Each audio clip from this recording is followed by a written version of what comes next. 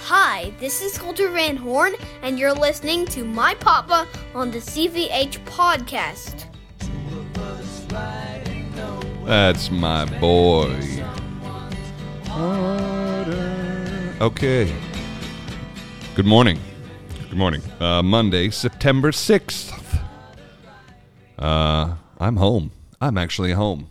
You thought I was going to still be in Chicago, but I'm not. I'm home. Why am I home? Our show is going so phenomenally well that we're just buying more and more days free. Saturday we had our Zitz probe. Sunday was a scheduled free day. Monday was Labor Day. And there's nothing needed on Tuesday until late. So I'm going back to Chicago tomorrow. Go back in the afternoon. We have a late, just a fight brush up really, and then we're on the stage on Wednesday. So, I mean, this has really just been an incredible testament to the production team's ability to put this show up, and maybe some of it was people having been off the road for so long. They were just so excited to be in the show again that we worked very efficiently. Everybody was loving it and jumped on board quick. And it's just, like I said the other day, you don't want to overcook something.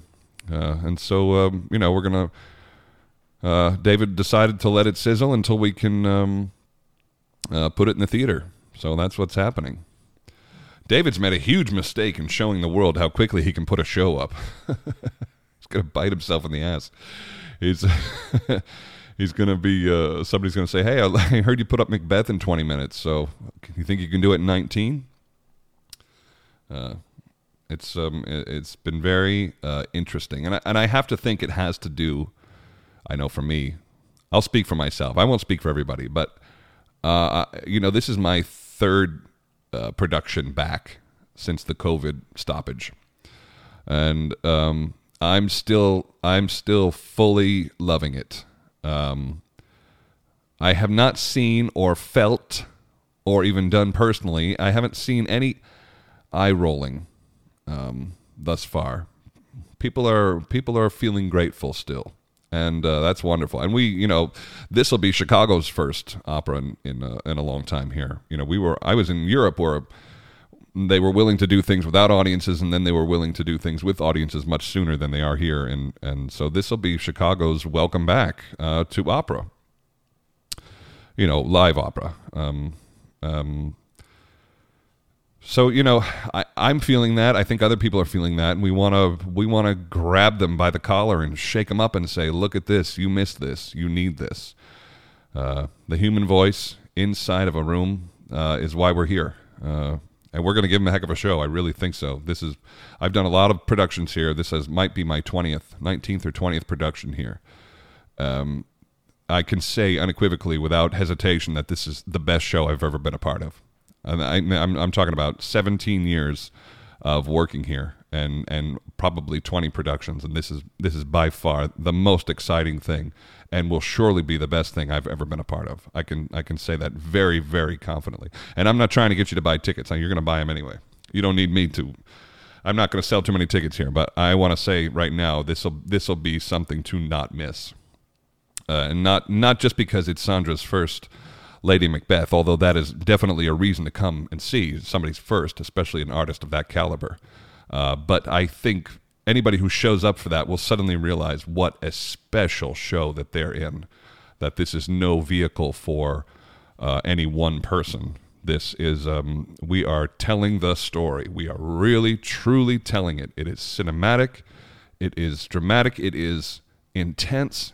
It is filled with every reason we come to the show. And I've talked about this plenty of times. That magic between the proscenium and that first row, when we begin this thing, it's going to be palpable. It's going to be wild. And it feels good. We sat for so long and we didn't do anything, and now we're back at it. And I got to say that the months are ticking by quickly. Being back in this business, being back on the road, I forgot how quickly time goes by. And it's like time is by far our most valuable currency, right? I mean, that's the one thing you can never get back. You cannot stop it. You cannot get it back. All we have is time. And when it starts going by fast like this, and then you're afforded a couple of days off like we've been, and I go, wait, what? It's already, we're 1 week into September already. Like, it reminds me very quickly that sometimes, and I'm very guilty of it, I'm looking too far ahead. You know, in the opera world, we're looking at our schedules and we're booked out 3, 4, 5 years. You know, I was having a discussion last week about 2026. You know, you're constantly looking forward, driving forward. What about this? What about you think you want to do this? You know, who could say what they want to do in 5 years? It's so ridiculous. But this is how far out American opera singers are booked. You know, Europe goes 3, 4 years, but you know, the big houses in America think 4 and 5 years ahead. And maybe for singers fancier than me, even further. I really don't know. But having these few days off and resetting for a second and being home and seeing the family, and you go, right, what you don't want to do here is wish it all away.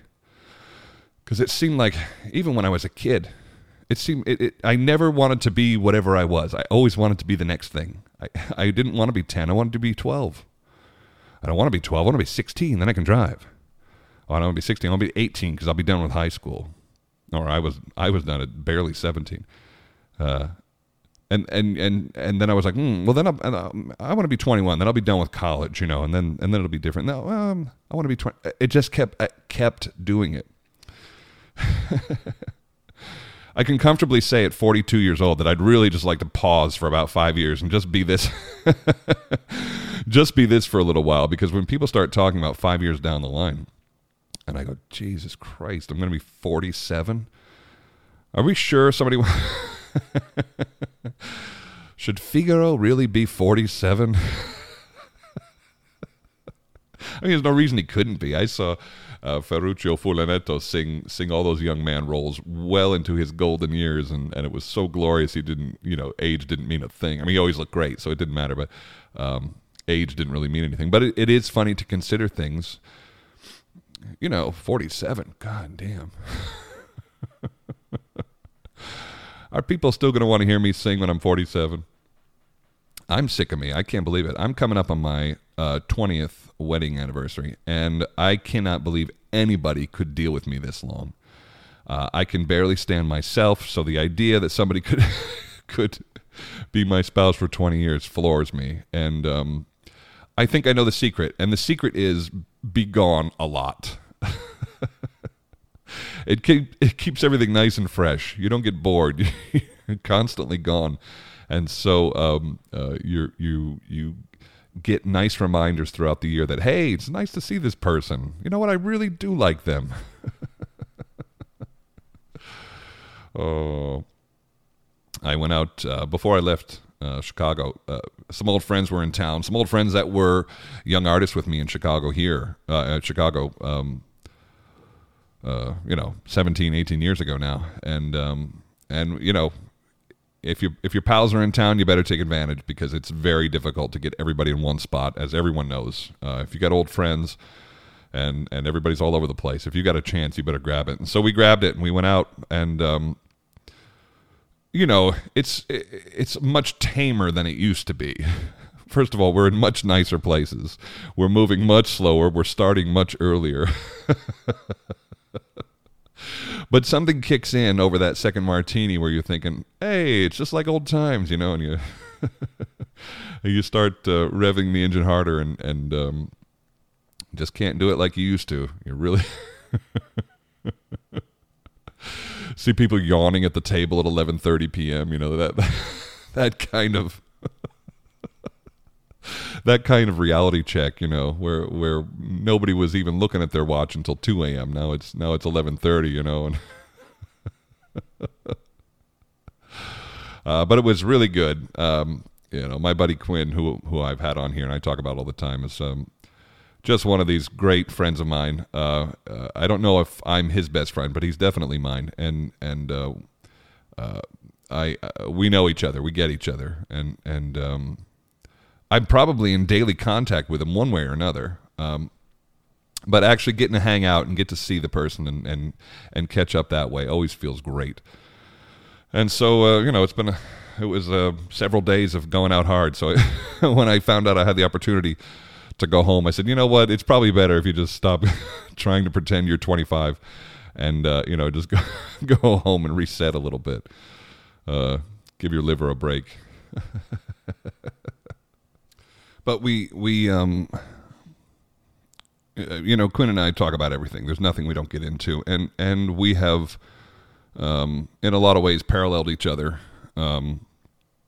in where we were and what we were doing. Quinn bounced earlier than I did, for sure, years before I did. But we evened out a bit, just in what we were doing and where we were doing it. And in talking and without giving away too much of a private conversation, we just determined that, we had set these goals. We wanted something when we were young. We set goals and we went after it. And we had decided that we, at this point, we're where we wanted to be. That doesn't mean we're done by any stretch, but we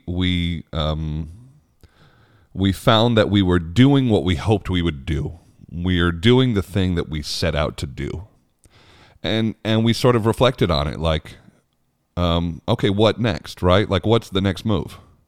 Because there has to be a next move, right? I don't want to be 10. I want to be 12. And so, we didn't really come to any conclusions, but I thought about it a while. It stuck with me. What's next? And I think what's next is this. If we're the ones doing the things, and we're a part of this tradition, this thing that's been going on for 400 years, and we're the ones presenting these roles in these opera houses, our job, as I see it, is to maintain the integrity and the quality of what went before us.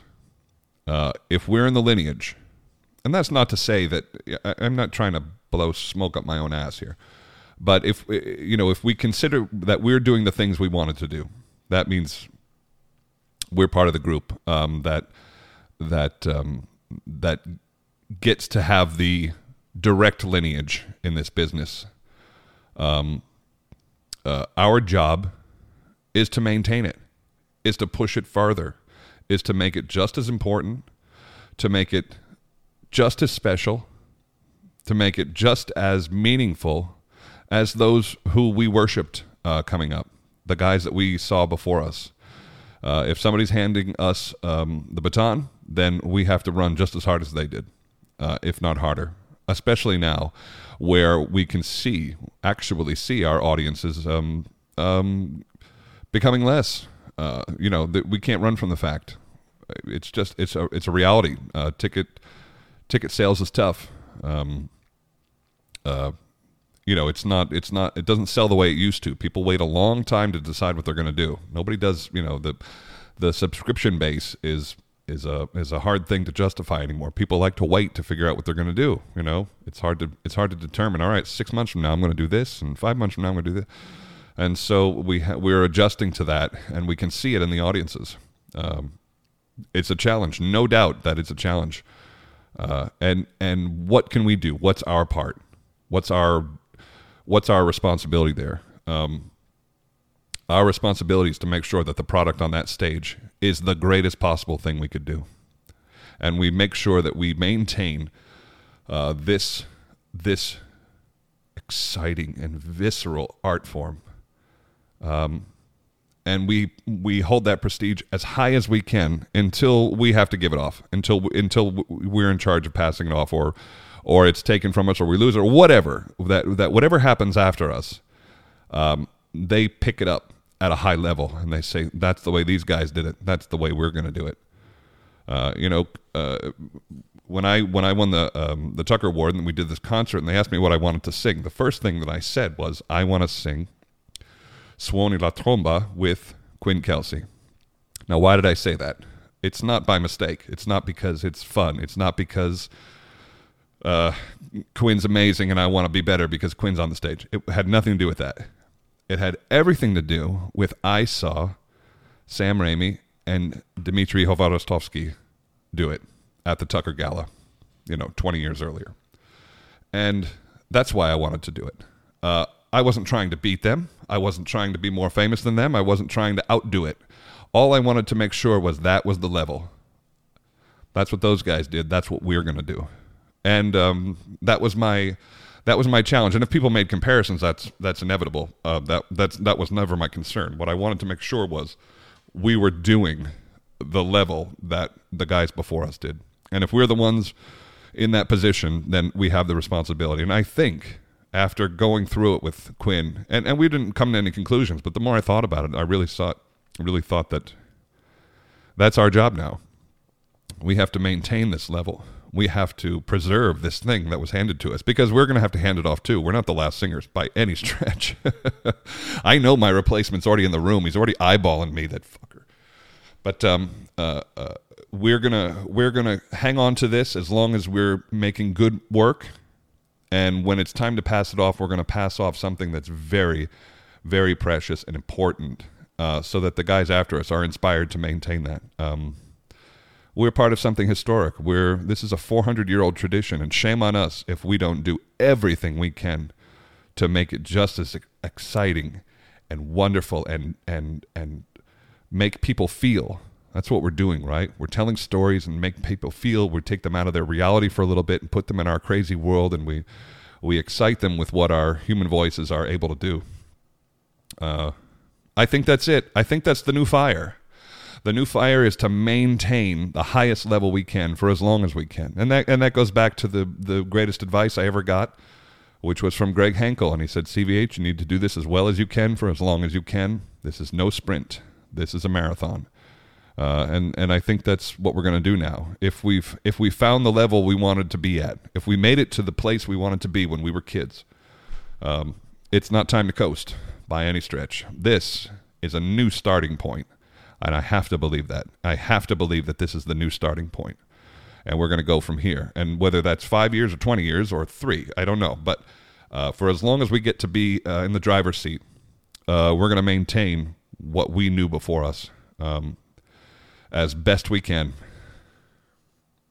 Blah, blah, blah, blah, blah today. Jeez, CVH. Anyway, I got to get back to Chicago. I love you for listening. This is episode 94. I believe it's 94.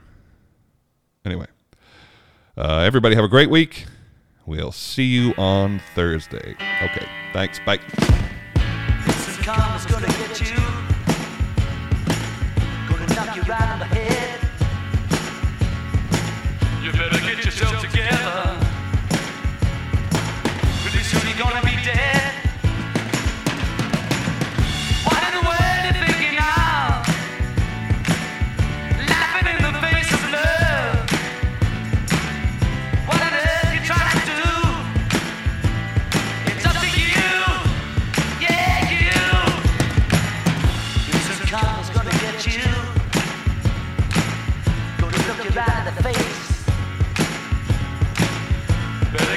Together, darling.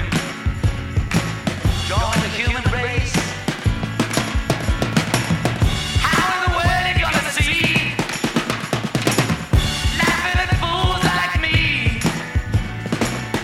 Who on earth do you think you are?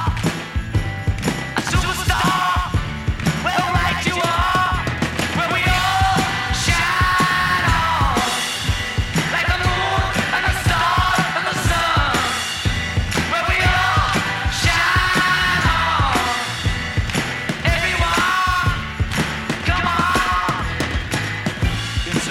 Gonna get you.